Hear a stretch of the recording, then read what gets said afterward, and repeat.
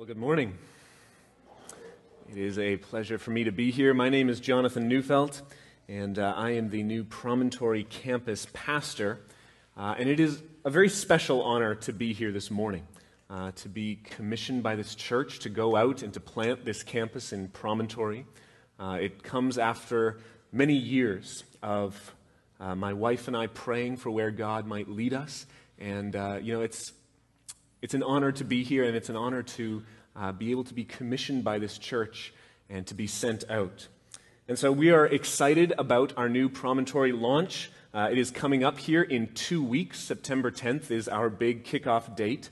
And every once in a while, I meet someone who says to me, "Oh, I've been planning on coming to Promontory for a long time, but I had never talked to you." If that's you here today, if you're here and you've been thinking about it, you've been thinking you might want to do that, today is the day. Please come talk to me. We're looking at launching fairly soon, and so I'd love to get you involved, get you a part of our core team, and get you serving as we launch. So if that's still you, if you're still thinking about it but haven't talked to me yet, today is the day. Come after service, come find me, and I'd love to get you involved. All right, well, with that, why don't we open our Bibles? Let me invite you to open your Bibles to the book of Matthew. Matthew chapter 6 is where we're going to be this morning. And if you have been with us, you will know that we have been walking through the Lord's Prayer. All throughout the summer, we have been dealing with the Lord's Prayer, just taking each week one line and really trying to understand what it means. Right? Oftentimes when it comes to prayer, and especially familiar prayers, we can just recite them sort of mechanically, right? They don't mean anything anymore, and so one of the things that we're trying to do over the summer is simply remind us, what does the Lord's Prayer actually mean? What is it calling us to do? What is it, how are we to pray as Jesus' disciples? And so this morning we are coming to the very final line. We've made it to the end. This is going to be the last message in our series. And we've come to the line, "Deliver us from evil." Deliver us from evil. And really what this last petition is it's the disciples of Jesus asking for help. We're asking for help because we cannot rescue ourselves. We cannot deliver ourselves. We need God's assistance. And that's always an uncomfortable thing to do, isn't it? To ask someone else for help. We don't like to do that because, you know what? I can make it on my own. I can figure it out. I can do it just by myself. I'll be all right. Well, when I was in university, I'd often take the summers off and I'd work. I'd get some horrible labor job, and that would pay for my tuition for the next year. And so I ended up getting a whole bunch of different jobs. I worked on a dairy farm, worked on a chicken farm, I did some landscaping. And this particular summer, I worked picking up garbage and recycling.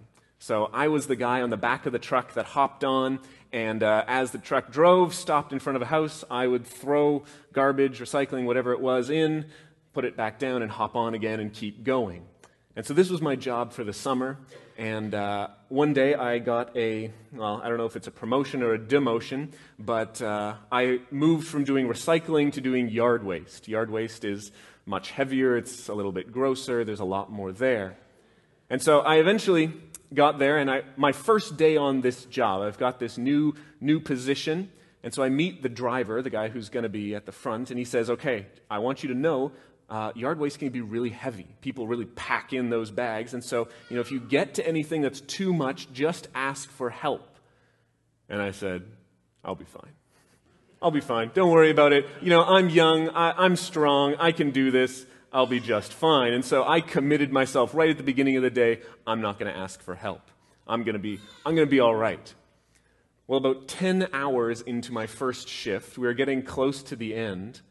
And I was getting tired because there was a lot of heavy stuff, and I wasn't asking for help, but came to one, got off, I threw the yard waste into the back of the truck, and I just took an extra step.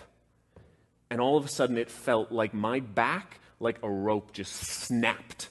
And all of a sudden this huge explosion of pain just shoots through my back, and I went, okay, but I wasn't going to ask for help. So I went to the next one, and I got it. And I mean, my back is just killing me. So I'm trying not to move, and I'm pushing it into this thing, and it's just not working. Eventually, the driver is definitely seeing me because I just eventually collapsed onto the side of the road. I was in so much pain. I needed to ask for help. In fact, that's how God made us. God made us that we are not designed to do everything ourselves. We are intended to be asking for help. And in fact, that's exactly what Jesus is teaching his disciples in this prayer. We are to come to God and we are to ask for his help. So if you have your Bibles open, would you read along with me in Matthew chapter 6? We're going to be starting in verse 9. Hear now, brothers and sisters, this is the word of God. Pray then like this: Our Father in heaven, hallowed be your name. Your kingdom come, your will be done, on earth as it is in heaven. Give us this day our daily bread, and forgive us our debts, as we also have forgiven our debtors. And lead us not into temptation, but deliver us from evil. Would you pray with me?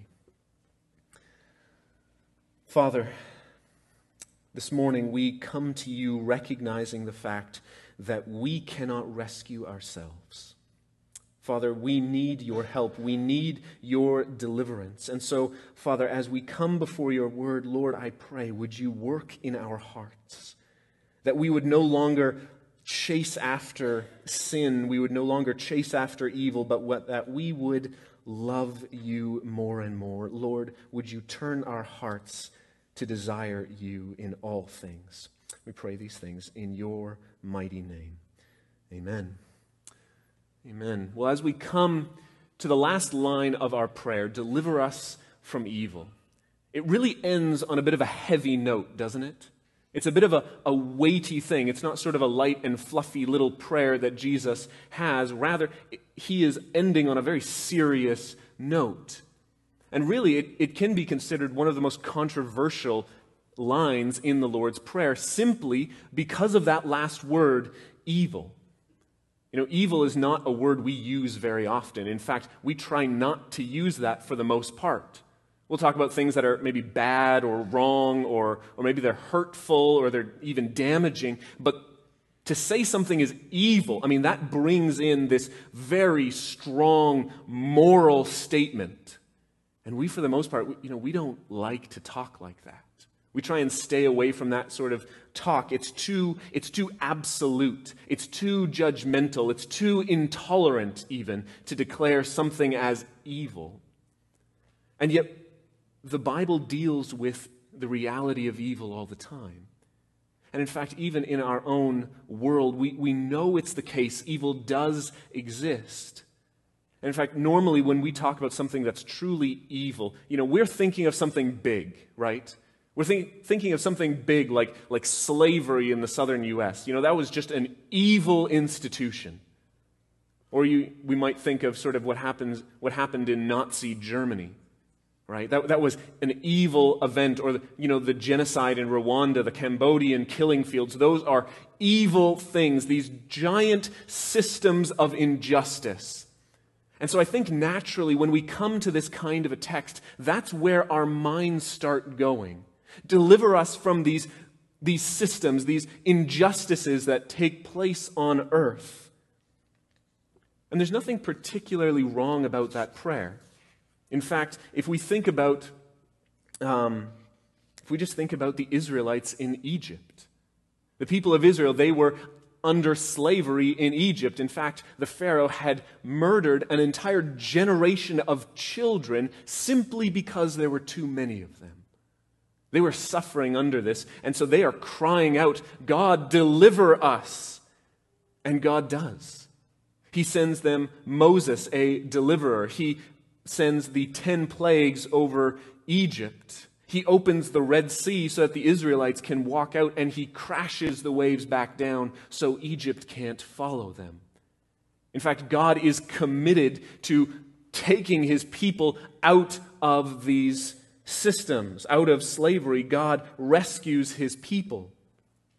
In fact, as you continue through the Old Testament, you see in the prophets again and again, they are always talking about the fact that we are not to oppress the helpless, right? The poor, the widow, the fatherless, the sojourner in the land. They were not to be oppressed. So you can think of the language of Micah. Micah chapter 6 says, "What does the Lord your God require of you? But to do justice, to love kindness, and to walk humbly before your God." In fact, God cares a lot about justice. God cares about these things, and He calls us not to oppress those who are helpless. That is certainly part of our Bible. That is a part of God's will, that these things would not, that we would not be a part of them. But let me say this. That is not primarily what this prayer is about. That's not primarily what the Lord's Prayer is talking about. And the reason, we can say that, for one thing, Jesus is teaching His disciples. He's teaching His disciples, this is how you ought to pray. So we can assume, at least, His disciples were praying this way. They were praying, "Lord, deliver us from evil," and yet 11 out of the 12 disciples were all put to death under an unjust system. They were crucified, they were beheaded, they were thrown into the Colosseum and torn apart by animals. In fact, the only disciple, that is John, who wasn't put to death, was boiled in oil and then sent to the island of Patmos in exile. In fact, all of Jesus' disciples had to deal with these unjust systems. So either Jesus' prayer means nothing, or we've misunderstood what it means. So what does it mean? Deliver us from evil. Look again with me at verse 13 in your Bibles. It says, "Lead us not into temptation, but deliver us from evil." And if you're using the ESV, you'll notice right after that word evil, there's a little footnote. And the footnote tells you that the word evil can also be translated as the evil one. So deliver us from the evil one, that is Satan. Deliver us from Satan. You see, Jesus' emphasis, His priority here was not physical deliverance, but it was a spiritual one. In fact, in John chapter 17, a passage we'll hopefully get to in the new year as we walk through the Gospel of John, Jesus is praying for His disciples, and He says in John 17:15, "I do not ask that you take them out of the world, but that you keep them from the evil one." You see, Jesus had a priority for His disciples, that they would not fall under the domain, the rule of Satan, but they would be delivered out of it. And so Jesus is praying here in Matthew chapter 6, deliver them out of sin. Deliver them out of the realm of Satan. Deliver them from sin. In fact, as we've been studying the Lord's Prayer, working through it week by week, I hope that you've started to notice something. Is that some of the lines of the Lord's Prayer, they really work together. They're pairs. They're meant to be taken together. So you can look at verse 12. "Forgive us our debts, as we also have forgiven our debtors." That's meant to be taken together. They work together. In fact, even "Your kingdom come, your will be done," are meant to be taken together. And it's the same thing we see here in verse 13. Jesus says, "Lead us not into temptation, but deliver us from evil." And so Jesus here is equating two things. He's equating falling into temptation with evil. Now, let's be clear. Jesus is not saying that being tempted is sinful. Being tempted is not evil. In fact, we know Jesus was tempted, but He did not sin. No, what Jesus is saying is that our falling into, our giving into those temptations are what is evil. In fact, Jesus is calling our sin evil. And that's where things really start to become a little uncomfortable for us, don't they? Because we know we've all sinned, but we just call them mistakes. Call them accidents. I didn't really mean for it to happen. It just kind of slipped out. Right? We have all kinds of ways, we have all kinds of language that deflects away from us what we've actually done. We know all kinds of ways to distance ourselves from what actually has taken place. We say, it's just a white lie. It's just, all we did was fudge the numbers a little bit. All it was an exaggeration, right? We use these terms in order to sort of say, what I've done is not actually that bad. And part of the reason that we do that is because we've started to buy into the lie of sin. We started to buy into the lie of sin that the white lie, it's going to make everything better. It's going to make things simpler. It's easier. It'll save that relationship if you just tell a white lie. Fudging the numbers, that'll just give you a little bit of a boost for your profit, for your business. That'll actually boost prosperity. We believe that the affair is actually going to bring us more happiness, joy, excitement, pleasure, whatever it is, whatever our spouse wasn't going to give to us. You see, we're so focused on the bait, we don't notice the hook that's underneath.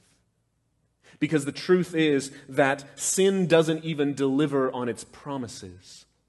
The white lie always compounds. The fudged numbers don't actually bring any more money in, and the affair does not actually bring the happiness we thought it might.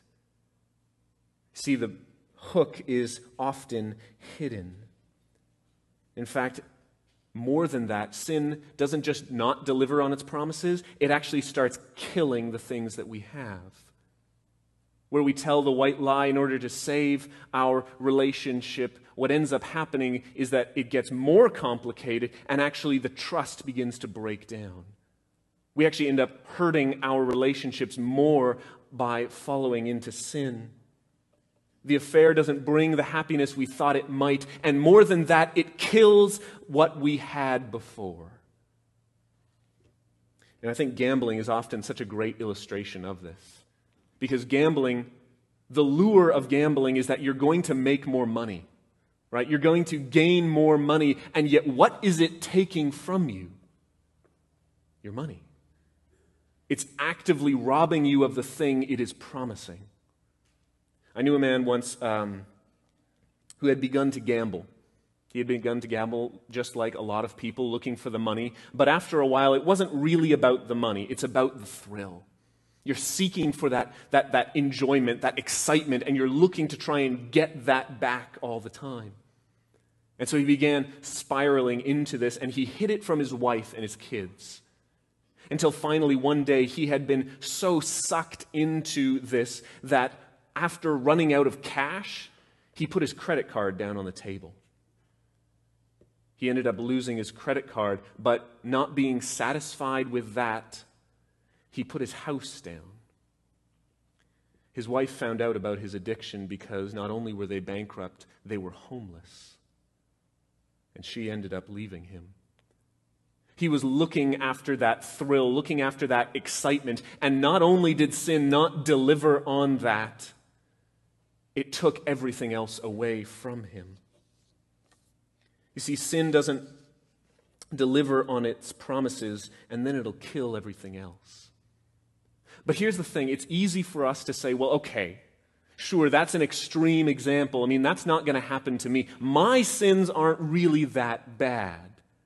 He had all sorts of other issues going on in his life, I'm sure, so, that's not the same for me. My sins, they're under control.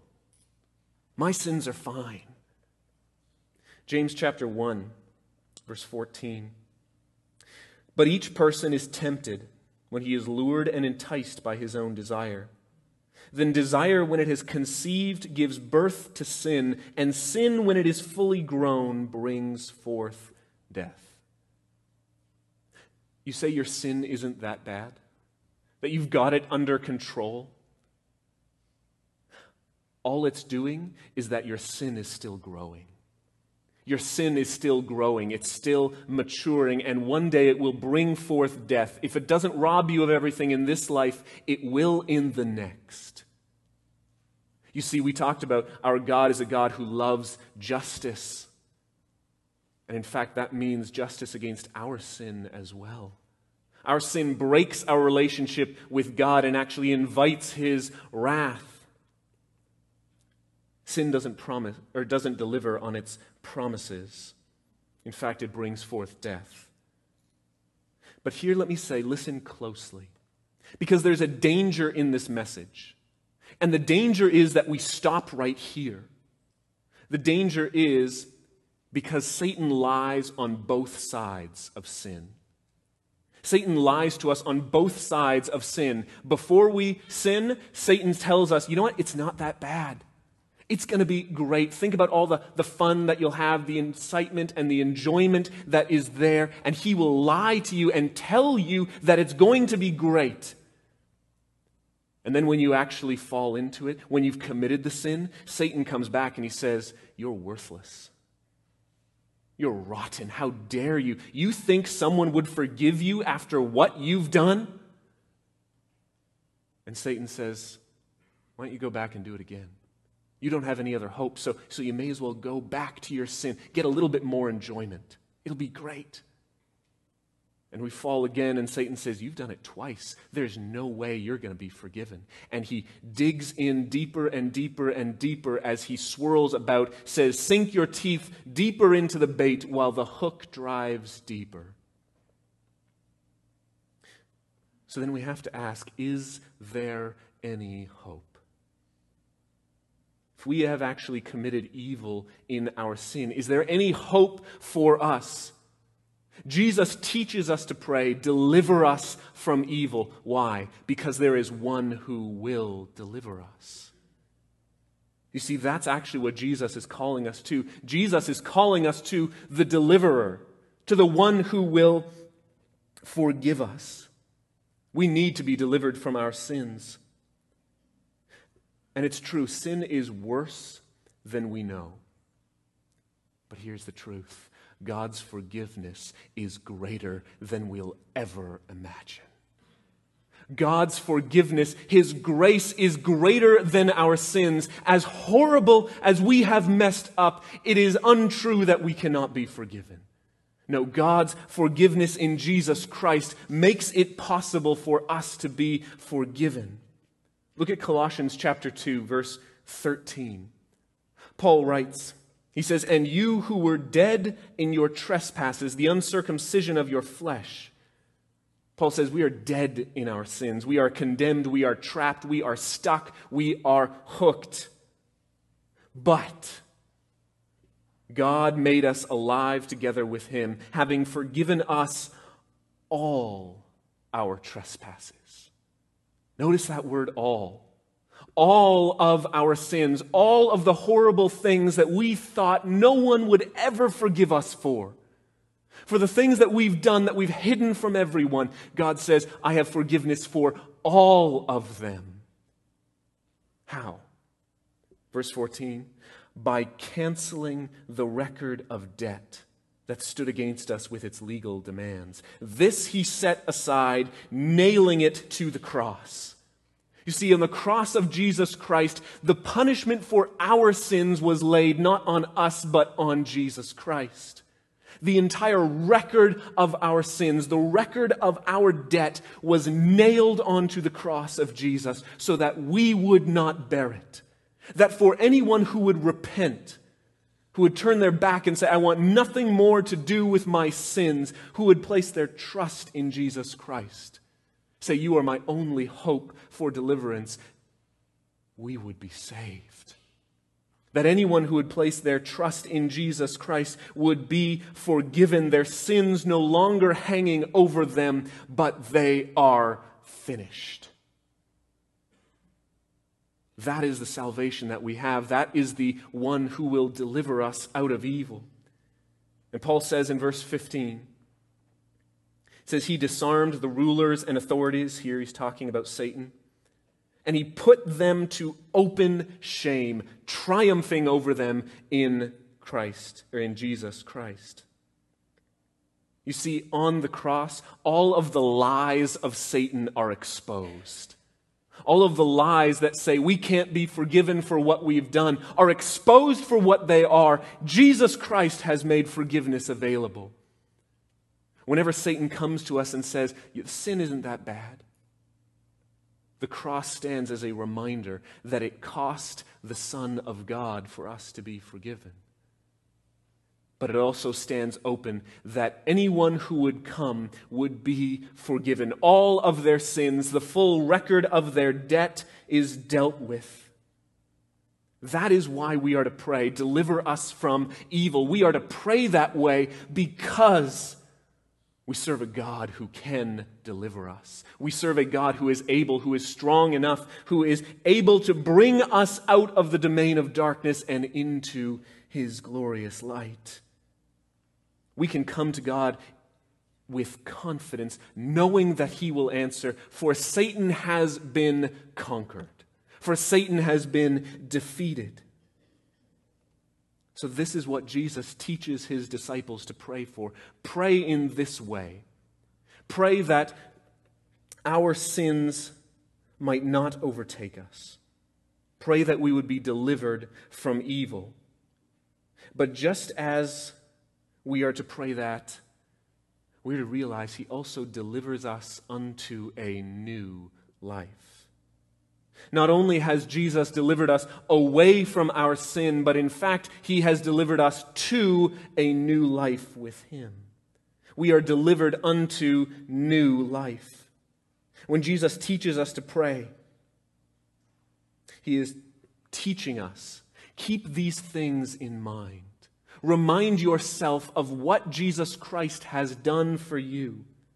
Remind yourself of how much He has saved you from the lies that Satan has told you about what sin might be.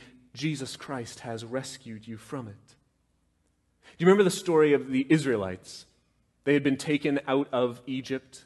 They had been rescued from slavery, redeemed. And they had got to the other side of the Red Sea, and they're now walking through the desert. And do you remember what happens? As they're walking through the desert, they immediately start to get hungry and thirsty and tired. And so they start complaining and they start whining. And they go to Moses and they say, Moses, why did you bring us out of Egypt? Let's go back to Egypt. It was so much better there. You know, it's amazing. They had just been taken out of slavery, and a few days later, they were saying, we should really go back. It was better back there. You see, they had lost sight of the fact that not only has God delivered them out of slavery, but He was delivering them to the promised land. God had a plan for His people. And as much as we might laugh at the Israelites, how could you lose sight of that in just a few days? You had just seen the miracles of God. How often do we do the exact same thing? That when we come before Jesus Christ and we ask for forgiveness, how quickly we can end up back in those same patterns. Sometimes it's hours later. We're falling into those same patterns of sin. Those very things we had just come to realize were poison and were killing us. Somehow we're back there. How is it that we forget so quickly? But more importantly, how do we avoid that? How do we set ourselves in such a way that we are no longer pursuing after sin, but following after God?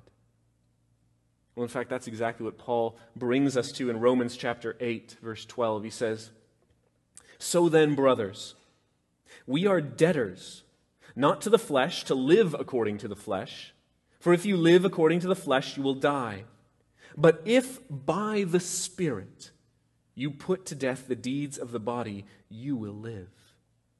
See, Paul calls to the church in Rome and he says, I want you to remember, brothers and sisters, remember that your sin no longer has any dominion over you. Your sin no longer holds anything over you. You are not debtors to your sinful nature. Rather, you are debtors unto Christ. You see, the problem is sin always kind of comes back. And it whispers in our ear, are you sure you want to stop? Are you sure that you can really go the rest of your life? Never once again are you going to go back. Never another drink. Never another look. Are you sure? Paul says, kill that sin. Kill that sin. And we are not to do this by ourselves. It's not in our own power that we put these things to death. Rather, we put them to death by the power of the Holy Spirit. That's why Jesus is teaching us to pray this way. Lord, deliver us. We need your help. We need your assistance in order to do this. We cannot do it by ourselves, but with the power of the Holy Spirit, we can learn to put to death what we were doing before, the sins. Remind us that the bait comes with a hook. And we learn slowly, day by day, to starve out our sins. To starve them out so that even though they may never leave us entirely, even though we might struggle with certain sins our entire lives, they lose their power. Their strength wanes and grows weak. And so the way that we fight, the way that we kill sin in our lives is not only to remind ourselves about the damage, the effects of sin, but it's also by instilling a new and greater desire. It's by giving us a greater desire. Paul, just a few verses later in Romans 8, he says, "For I consider the sufferings of this present time are not worth comparing with the glory that is to be revealed to us." You see, for Paul, it was not merely about killing sin and then just stopping it entirely. No, in fact, for Paul, he had replaced it with an even greater desire. His desire was to know Jesus Christ more and more, and that as he pursued this, as he pursued putting his sins to death, he was being captivated by a greater glory. He was looking forward to what we have in Jesus Christ and saying, that is worth more than all that sin can even offer me. Sin no longer has any sway. Why? Because Paul is looking for something far greater than all of that. He is looking to come to know Jesus Christ, to live with him eternally. And as we start measuring against what sin has offered us in its tiny pleasures and what we have awaiting for us in glory with God eternally, we realize that sin is offering us peanuts while the banquet is set before us. Sin promises us a place of belonging. Do this and you'll be accepted. What it doesn't say is that in Jesus Christ we are brought into the family of God. While sin promises us pleasure, in Christ we have eternal joy. While sin promises us fulfillment, it leads us away from finding our true fulfillment in God. Until we realize that the greatest joy only comes from following after God, we will struggle with our sins. And so to fight against sin means we remind ourselves day after day of what Jesus has done for us. That in Jesus Christ is joy everlasting. He brings a hope that does not end, where there is no stain of sin any longer. So let us fight for this day after day, reminding ourselves of the promises of God, reminding us of what we have in Jesus Christ. And I mean this literally. Remind yourself.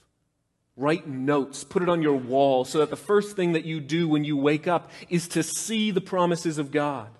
Write out a verse, stick it on your bathroom mirror, so as you're getting ready, you are reminded of who you are in Jesus Christ. As you drive in the car, listen to sermons, listen to the Word of God, remind yourself, place day by day reminders of what God is doing. Pick up your Bible and read. As we come to September, we're at a new start. Make a commitment that each and every day you're going to read your Bible so that you are going to know the Word of God, so that you'll know the promises and the joy that is in Jesus Christ. Set aside time for prayer. Pray as Jesus has taught us to pray. Lord, lead us not into temptation, but deliver us from evil. Set aside time so that that might become part of our regular prayer life, and remind ourselves again and again so that we do not lose sight of where we are going. We don't lose sight of the goal, of the treasure that we have in Jesus Christ. That we might replace the longing for sin with a far greater joy that is coming. That's why God promises to give us a new heart and a new spirit, one that actually longs after Jesus Christ, one that longs to see His glory go forward. So that the more that we starve our sin, the more that we feed our affection for Jesus Christ, the greater our longing for Him becomes. So that we can pray with the Apostle Paul, all of this world is nothing in comparison with the glory of knowing Jesus Christ. Remind ourselves, lean on the Lord God to give us this new heart. But we are called not only to remind ourselves, but to remind each other as well. See, in the book of Hebrews, the writer reminds us to exhort one another as long as it is called today, so that we might not be taken in by the deceitfulness of sin. You see, God has designed the church in such a way that we might actually remind one another of the grace and of the goodness of God in Christ Jesus. That we would exhort one another to strive for this holiness. In fact, as we've been studying the Lord's Prayer, we've seen this is not an individual prayer, is it? Our Father, deliver us from evil. It is a corporate prayer. We are meant to pray it together. And one of the means by which God has ordained that we would be reminded of His grace is the church. So be practical. Come to church. Come to church and remind yourself week in and week out about what Jesus Christ has done. That's why we do what we do, why we worship together, so that we might praise God and remind ourselves of His goodness and His glory. That's why we preach from the Word of God, so that we might hear the good news of Jesus again. And as we speak to one another, as we fellowship together, let us rehearse the grace of God in our lives. Tell one another about what Jesus Christ has been doing, about how He has delivered us from our sin, how He has forgiven us of our debts. That's what we are called to do as the church of Jesus Christ. Trust in God that He will change our hearts, remind ourselves of what He has done, and remind one another. Rehearse it. Rehearse His glorious gospel. Deliver us from evil. And deliver us to new life in Christ.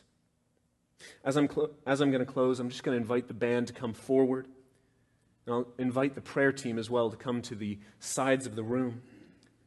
And as we close, I just want to remind us of what Christ has been doing. We've been studying the Lord's Prayer for the number of weeks now, and we've been taking it line by line. And what can so often happen when we do that is we lose the big picture of what God is doing. We lose the big picture of what Jesus Christ is calling us to pray for. And so I want to remind us, what does it mean to pray this prayer as a Christian? To pray this prayer to our Father because we have been adopted as children of God. We praise His name as hallowed, as holy, because in Christ Jesus we have been given perfect righteousness. We pray that His kingdom would come because in Christ we are united to the high King of heaven who reigns eternal. We pray for His will to be done because we want to see His glory made known because of what He has done for us. We pray for our daily bread because Christ is our heavenly bread. We pray for forgiveness because in Jesus Christ it is made possible. We pray to forgive others because we have come to know what it means to be forgiven. We pray to be led away from temptation because in Christ we have been delivered out of bondage to sin. We pray to be delivered from evil because Christ has overcome the world. You see, this is the prayer of a Christian. This is a prayer that is rooted and grounded in the work of Jesus Christ. And so as we go forward, let us pray this confidently, knowing Christ has accomplished all this. Brothers and sisters, would you pray then with me? Let's pray. Father, we come before you, and it is a privilege to call you our Father, to rejoice knowing that you have redeemed us and that you have brought us out of sin and into eternal life. Father, you have done all these things for us. And Lord, I pray, would you remind us of them day by day? Let us not forget the greatness and the goodness of your grace. Let us not be bought into the lies of sin, nor the lies of Satan that tell us we cannot be forgiven. Lord, forgiveness is open to all who would come. Thank you, Lord. Thank you for what you have done. Would you get all the praise, all the honor, and all the glory? We pray these things in your name. Amen.